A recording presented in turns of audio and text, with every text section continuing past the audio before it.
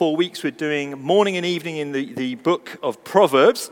So you should have a booklet that looks like this. We've got two sizes, depending on one's eyesight. So if you haven't got one of those, just signal, and my colleagues here will pass one to you. And we're in the section on work, which is on page 6, and all our readings will be from this booklet. Also, we're going to do something else that's a bit different tonight, which is have a text a question.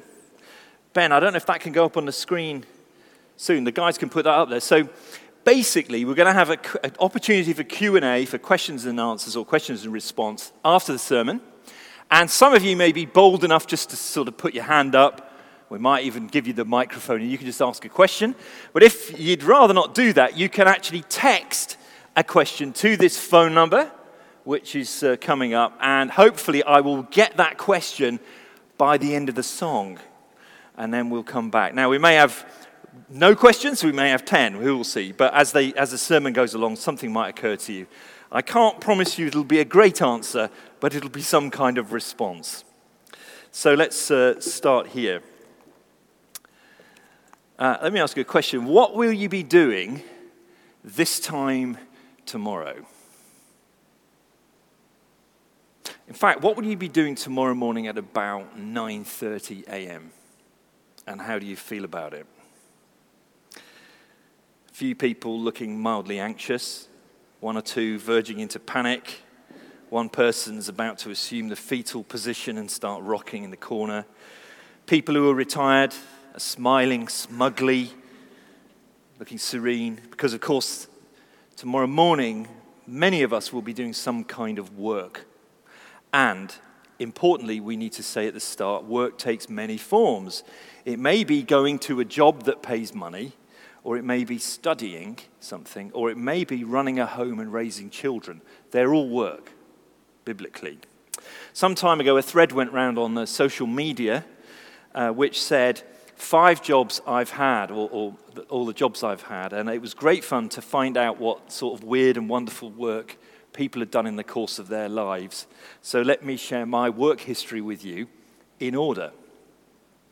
Schoolboy, dog walker, paperboy, shop assistant, gardener, industrial temp, theme park ride operator, civil servant, student, warehouse porter, bookseller, telephone sales executive, marketer, headhunter, seminary student, teaching assistant, pastor. I wonder what yours would look like. As we think about our work, we immediately can see that it has a sort of spectrum that at one end is grindingly boring, and at the other end could be absorbingly interesting, and maybe lots and lots of different places on that spectrum. But how are we supposed to view those many hours that we will invest in and that will fill our lives from Monday to Saturday? What does the Bible say about work? And sometimes churches can kind of function as if work barely exists. And it's very easy for pastors to sort of focus on the church and its ministries and its meetings, because of course that's what absorbs my life most of the time. But the church is not the building, it's the people. And most of the people spend much of their time in some kind of work. How are we supposed to view it? Does God care about it? Or is work a sort of necessary evil that fills the gap between the weekends? Now, the Bible actually has a great deal to say about work. Work does matter to God. And serious Christians can actually fall into a very interesting error. We can think or assume that the only work that really matters is ministry. And by that, we tend to think of church staff, evangelists, church planters, pastors, Bible translators, missionaries, and those sort of people. And so what happens is we can start to function with a sort of two-tier Christianity, where a small minority who are doing ministry work are actually doing something of eternal value, and everyone else's work is basically trivial. It's just paying the bills. And that's actually a serious error biblically, and it leads us to some serious problems. It's a very unbiblical view of our work. And so tonight I want us to turn to the scriptures to seek God's wisdom about work. And in our booklets, we're here on page 6. Now, as you can see, I've selected a range of proverbs on a range of topics. And what we find, actually, is that every time we open a topic in Proverbs, we're really just opening a door. And that door leads to a corridor. And as you're going down it, you realize there's other doors here. We could have gone down more and more corridors. And there's lots more to say about work. But this is a start. And remember that one of the greatest Christians of the 20th century, Billy Graham, resolved to read a chapter of Proverbs every day for 31 days a month on rotation because he wanted to be wise. So if you want to be a profound person, to live well in God's word, if you want our community to flourish, let's listen to the wisdom of Proverbs. First proverb here is under number 1. Dignity. We learn that work has God-given dignity, and here is Proverbs 27, verse 18. The one who guards a fig tree will eat its fruit, and whoever protects their master will be honored. Now, just think about the 2 jobs that are mentioned here.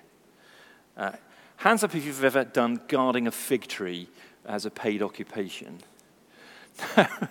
It doesn't sound like a particularly skilled job, does it, guarding a fig tree? I don't know who you'd be guarding it from. Maybe squirrels or people who steal figs, but guarding a fig tree, and whoever does that is going to eat its fruit, and somebody who protects their master.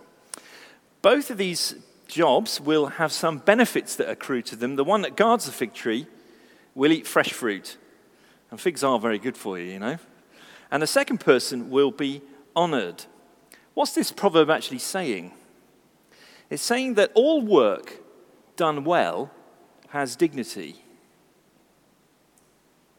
All work done well has dignity.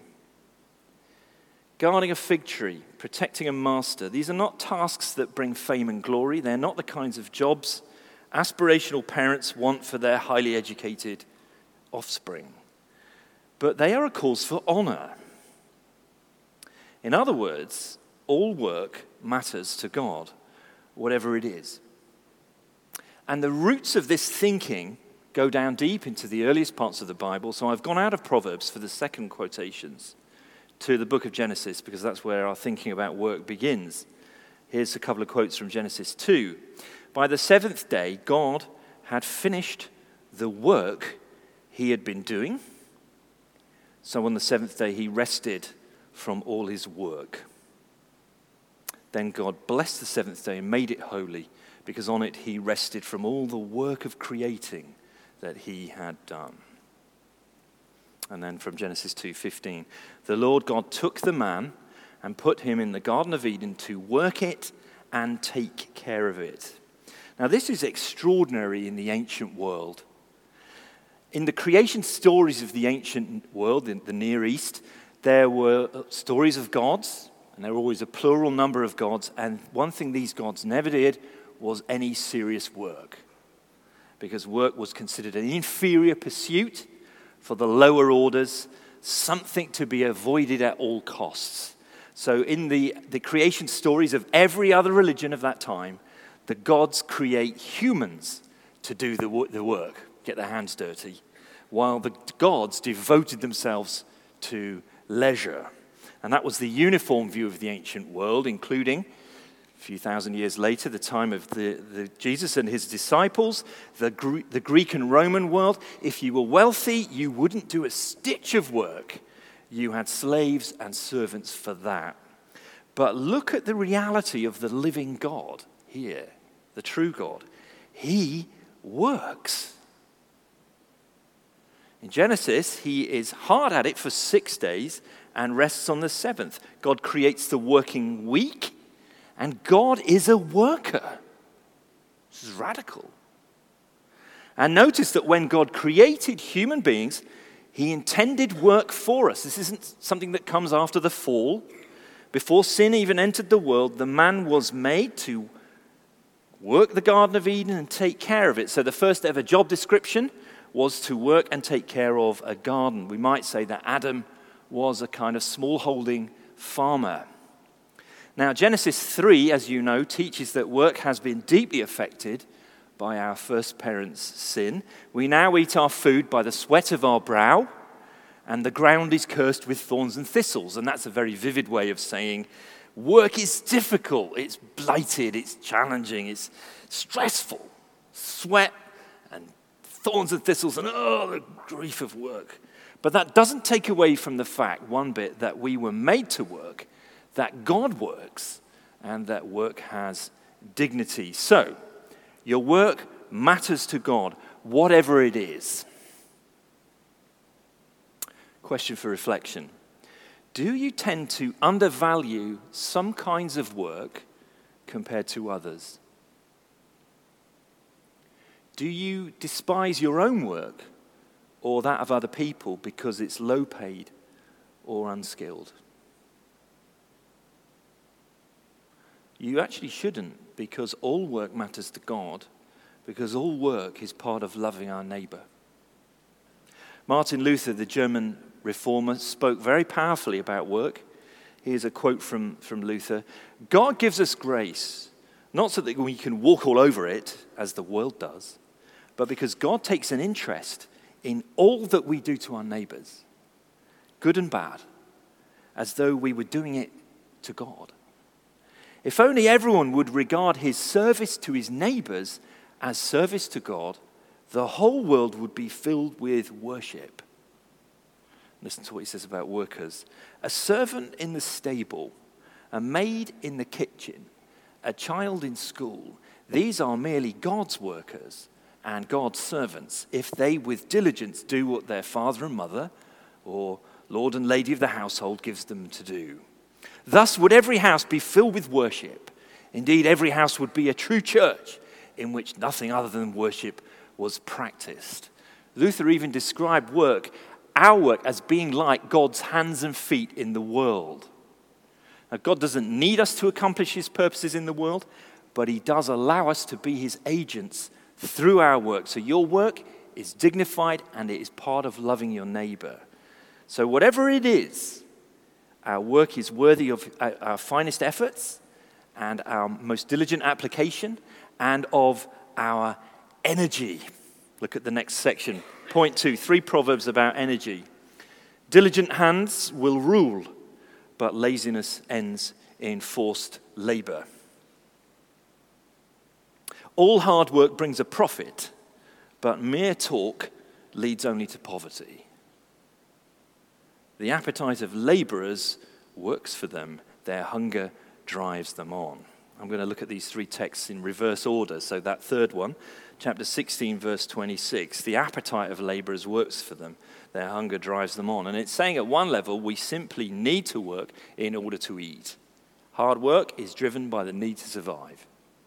For most people in most of the world, in most of history, if you didn't work, you wouldn't eat. And survival is a pretty good reason to get a job, isn't it? And as Christians, we should take the opportunity to work seriously. If you're unable to do so because of ill health or a stage of life or your role as a carer or being just unable to find work, then we're really fortunate to have a welfare state in this country. But a Christian ought not to see being on a job seeker's allowance as an alternative career path. It is called job seeker's allowance for a reason, and it's intended as a short-term measure. The appetite of laborers works for them. Secondly, chapter 14, verse 23 warns us about the difference between hard work and mere talk. Hard work brings a profit, mere talk leads only to poverty. Generally speaking, hard work will lead to benefits, to prosperity, bring some profit. And that's how most people achieve greater prosperity, by applying themselves. There's nothing wrong with wealth. Some of the most godly, greatest saints, people of faith in the Bible were wealthy. Abraham, Job, David, Solomon, Lydia, they're all rich people. The question is not about rich or poor, but about what we do with our money and what we trust in. But we notice here that mere talk doesn't make money. Some people are prone to dreaming dreams, having big ideas, doing lots of research, coming up with loads of plans and schemes that they might do one day, but in the end they've done nothing. They have achieved nothing because it was basically procrastination. And I know because I'm pretty similar to that. Mere talk won't get you anywhere. Thirdly, chapter 12, verse 24 tells us what hard work looks like. It is diligent. It says here, diligent hands will rule. And diligent hands means a person who is careful and conscientious about their work. They take care to do it well, whatever it is. Now, this kind of person is a delight to work with or to work for. If they say they're going to do something, they don't need to be constantly reminded. They make sure it gets done. They think around the task. They don't just do the task, but they think not just to do the minimum, but the whole job and to do it really well. They tend to be on time if they can and try and be on budget. They clear up after themselves. They take a job and they do it better than it was done before. Diligent hands. And according to Proverbs, these people will rule, and that means they succeed to greater responsibility. And of course, we see that in the workplace, don't we? People who are diligent often end up in some position of greater responsibility. Because they're trustworthy, others will trust the diligent with greater and greater responsibility. You remember Joseph in the Bible? He was a son, a shepherd boy. His brothers threw him in a well, and he ended up going from shepherd to running a household, to running a jail, to running the whole of Egypt. Because he was diligent. He was given more responsibility. He ruled. Now, the opposite of that is a person who isn't diligent. Laziness ends in forced labor. That's a really grim picture. No one wants to be in forced labor. This is someone who doesn't take initiative. They don't apply themselves. Whatever they do, they don't really care about it. So they end up doing work that they didn't want to do. So here's a question to reflect. Would those who work with you say that you are diligent?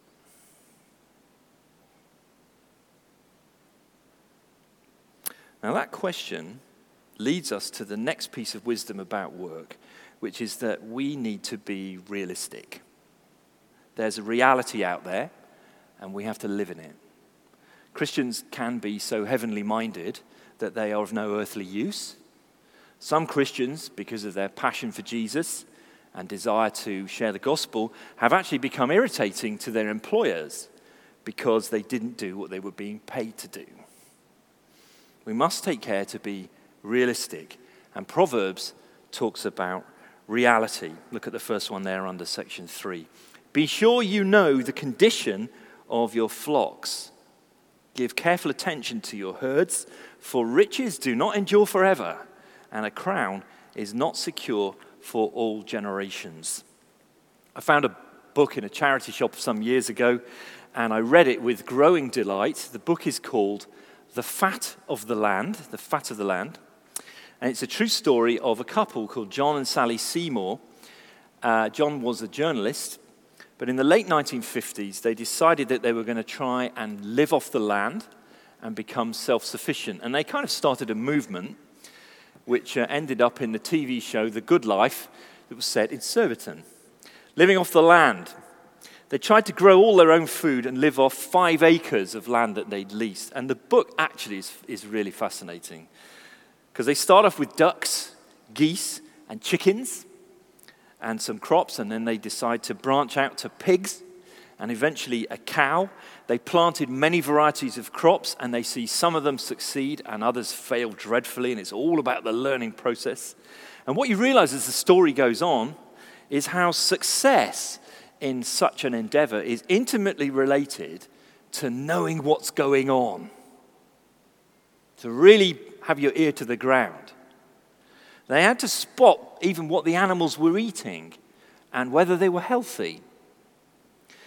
Now, if a farmer doesn't pay close attention to his flocks and herds, he may miss crucial signs that things are going wrong. Whole herds can be devastated by disease. Whole crops can be ruined. Proverbs says, be sure you know the condition of your flocks. Give careful attention. Now, of course, the principle there goes much wider than farming. Do we know what's going on in our work? Are you aware what's going on inside the organization and outside in the sphere in which it operates? Now, what might make us miss what's going on? We can neglect the details because we're a bit bored or because we become complacent. We can be inattentive. That means we're never 100% focused on anything. We're just sort of flitting from one thing to the next. I have a coach I meet with for an hour every fortnight, and he's said several times, wherever you are, be there 100%. So if you're in a meeting, be in that meeting 100%, not kind of 80% and 20% looking on your phone. And if you're in a one-to-one with somebody, be there 100%. They have 100% of your attention. Because it's the only way we can be sure to know. We can fail to keep up with the changing marketplace or the operating environment, and that may be because we're not really present and listening when we're with other people. Or we can over-delegate. Those of you who have management responsibilities, you have to delegate, you should, but you can also over-delegate and not manage people properly. And the warning for us is in verse 24, riches don't endure forever. Our wealth, our prosperity won't simply endure. We have to stay on the ball. Even a crown is not secure for all generations. So let's be realistic. And the next verse draws attention to one aspect of work that we neglect at our peril, which is recruitment. And I would say that because I spent 5 years in recruitment, but it is a very important aspect of work. Look at chapter 26, verse 10. Like an archer who wounds at random is one who hires a fool or any passerby. That could be the logo for a headhunting business. Now, in this culture, remember that the archer in the army would have been a key person in warfare. In fact, archery was winning battles even in our own history as short a time ago as maybe 400 or 500 years. Agincourt was won by English archers. The advanced technology of the bow could be decisive because you can kill people who are a long way off. But look at the archer that is in this team. He wounds people at random. We were in a school play at St. Paul's Church of England Primary. At the end of term, my youngest son was starring as the narrator, and it was all based on Robin Hood. And a wonderful, hilarious comedy play. But the archer in that play was an archer who basically would draw his bow, fire the arrow, and it would ping around and hit anyone at random. And that's what this is saying. That's what it means to hire somebody who's a fool or just a random person. Now, a fool, I mentioned this morning, let me say it again. A fool in Proverbs is not someone who's unintelligent, but someone who is morally deficient and who won't listen to wisdom. The fool is wise in their own eyes and full of pride. Therefore, they constantly make bad decisions that create chaos, but it is impossible to correct them, because they always think they're right. They blunder through life blaming other people. And so if you hire a fool, if you're in a position to employ people and you hire a fool, it's like you're waiting for someone to shoot you with an arrow. Now look, there's a fool inside every one of us. We're all a mixture of wisdom and folly. That's why we need the cool voice of Proverbs to become profound people. But it would be madness to hire a fool, wouldn't it? Especially like it would just be like mad to hire someone who just happened to be walking past the building. Bring them in and give them the job. So if you're involved in recruiting and hiring people in any type of organization, Proverbs would advise patience and caution and rigor in the process. The pressures and the demands of work can lead us to panic hiring. But if you marry in haste, you will repent at leisure. And that goes for hiring people as well. Look, if you only take references that the candidate gave you, you're only going to hear good things about the candidate, aren't you? because they're only going to give you referees who like them. Sometimes we have to dig a bit deeper. We need to find the whole truth. We need to take our time. And there are people out there who know how to interview well. They can perform well in the interview, but they actually distort the reality of what they've achieved in the past. When I was a headhunter, they used to talk about a spectrum that people who claimed on their CV they'd done something. You could actually say, well, either he did it, he made it happen, or he helped it make it happen, or he was aware it was happening, or he didn't actually know it was happening, but took some credit for it later on. And we were trained to find out which part of that spectrum did the candidate fit onto. People are good at blagging. So, friends, are we careful and diligent in our work? What would your boss say? Are there some areas of work that, as you think about it now, you're doing carelessly? You can change now and resolve to be different this week. Because finally, how we work is a matter of integrity. Look at point 4, integrity. Work is a matter of integrity, and it's no surprise that integrity matters to God. Proverbs 11, verse 1. The Lord detests dishonest scales, but accurate weights find favor with him. A few years ago, our family enjoyed a lovely 3-week holiday in southern Spain. I have to say I didn't do much physical exercise during those days. I did waddle from the car to the beach or from the apartment to the swimming pool. I exercised my arms by lifting crisps and chips to my mouth and working on the occasional cold beer. When we returned home after that 3 weeks of that regime, I stood on the scales and took a deep breath. I was nervous as to see what the result would be. And this was a sophisticated form of digital scales that could be programmed with the age and gender of every member of the family. Person 1, person 2, person blah, blah, blah, blah, blah. And as I looked down at the scales, to my delight, it appeared that somehow, magically, I had lost 7 pounds during that holiday. Half a stone. And that was against all the other evidence, by the way. The evidence of my shorts, the evidence of the mirror, the evidence from my wife. The scale said it, half a stone lighter. But you know what? It turned out those digital scales had lied. They lied to me. For some reason, if I'd been an 18-year-old, I would have weighed less. I still to this day don't understand it. But when I put it back to 50, the truth was there. Now, Old Testament scholar Bruce Waltke describes how in the ancient world, in the marketplace, weights were stones that were carved into shapes with a flat base, and they would have a carving on them that was easy to recognize, like a turtle or something. And these would be piled in measures on the scales to weigh what was being bought against the actual weight in the marketplace. And the weight was inscribed with a standard format. And the purchaser, if you were a buyer in the marketplace, you could check that these are the right weights that are current among the merchants. But a tricky trader could carry some fake weights in his wallet or his pouch.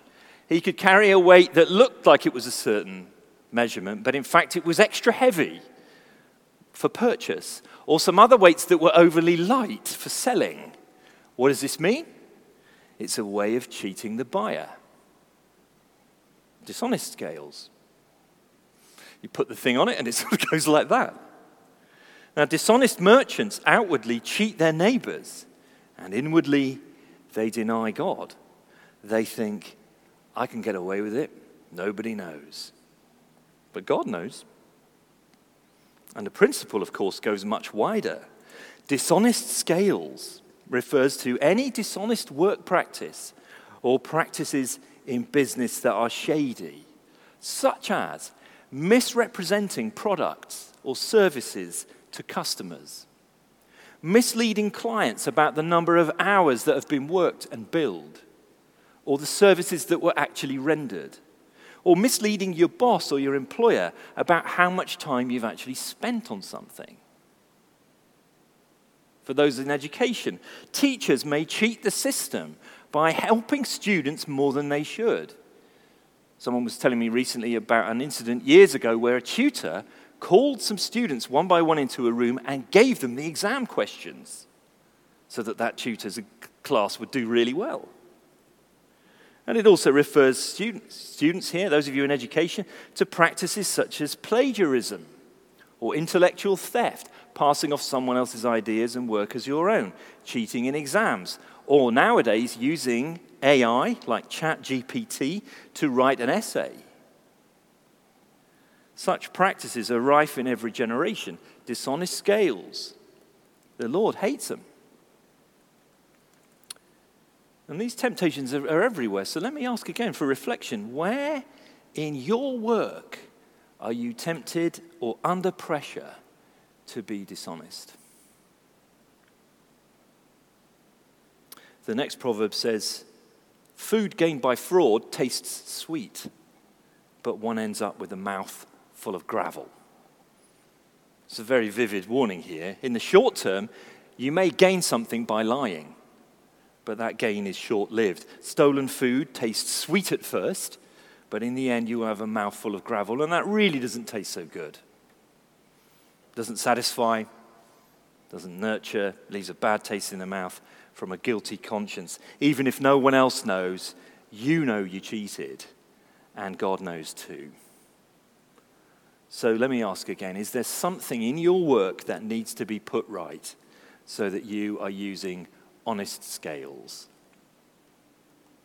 The final two proverbs here seem to be talking about two opposite things. The first one says, a tyrannical ruler practices extortion, but one who hates ill-gotten gain will enjoy a long reign.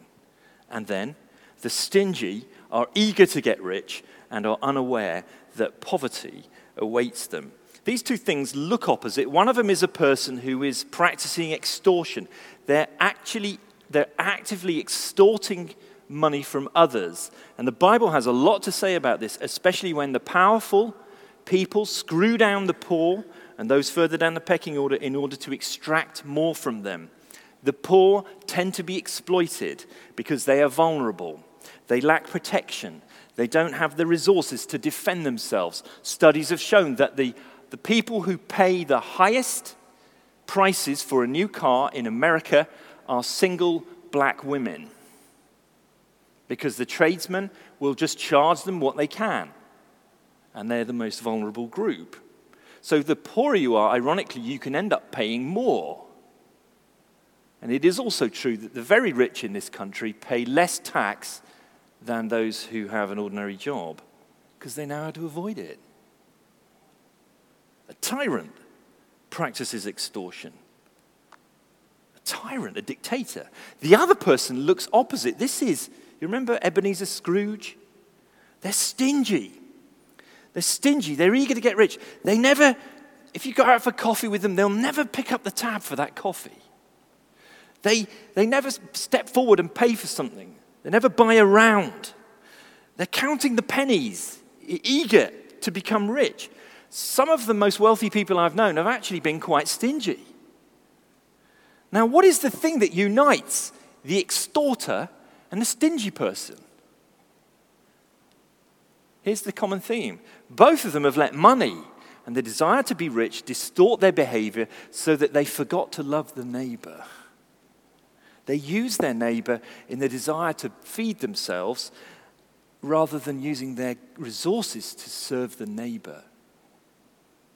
You see, we have been given work by God, this dignified endeavor to love our neighbors, the great command, and to provide for those around us, provide for those in need.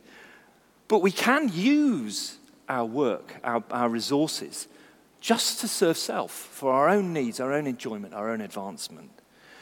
And the contrast here is that the tyrannical ruler practices extortion, but the one who hates ill-gotten gain will enjoy a long reign. In God's economy, such a person is blessed with long life and great influence. So, question. If your work is leading you to greater prosperity, Are you becoming more generous or less generous with what God has given you?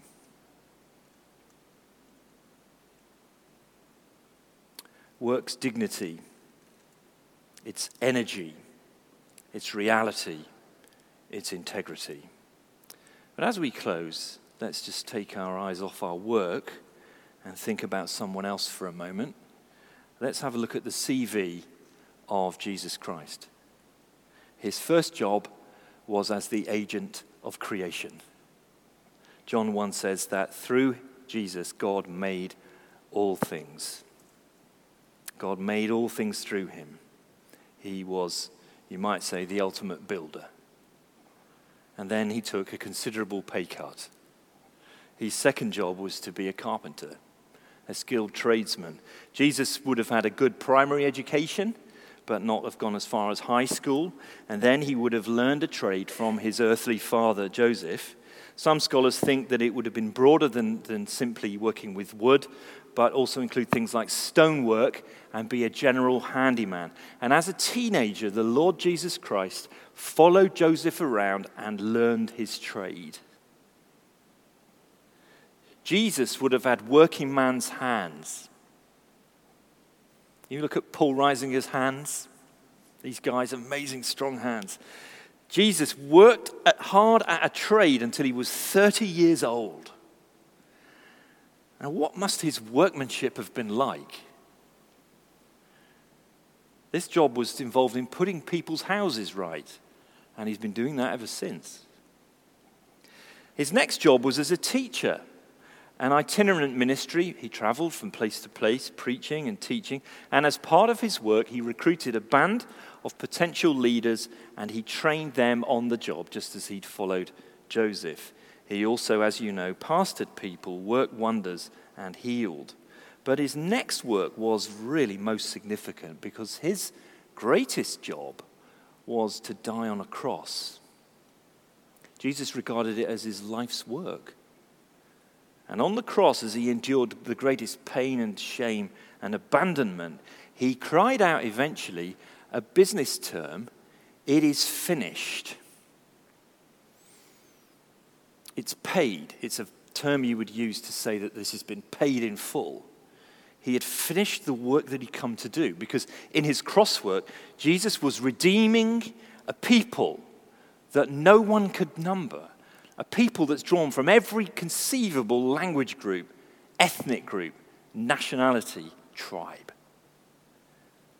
And Jesus was saving them all, this people that will number billions. And his next job, we might say, was a well-deserved promotion. He rose and ascended to reign in the place of power at the right hand of the Father. And he reigns as Messiah and King. That is the career of Jesus Christ. He was faithful in every job he did.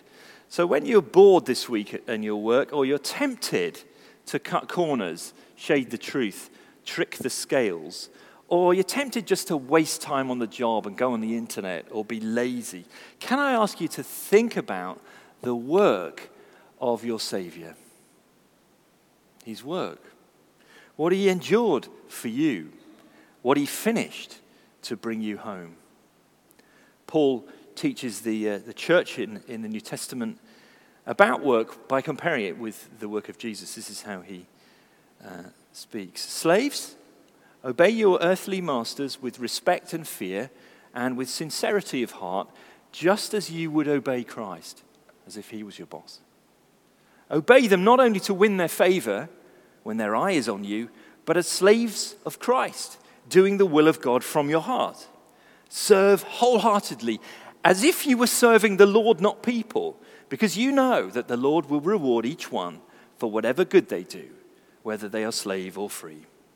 And masters, if you're a boss, treat your slaves in the same way. Do not threaten them, since you know that he who is both their master and yours is in heaven, and there is no favoritism with him. Let's pray.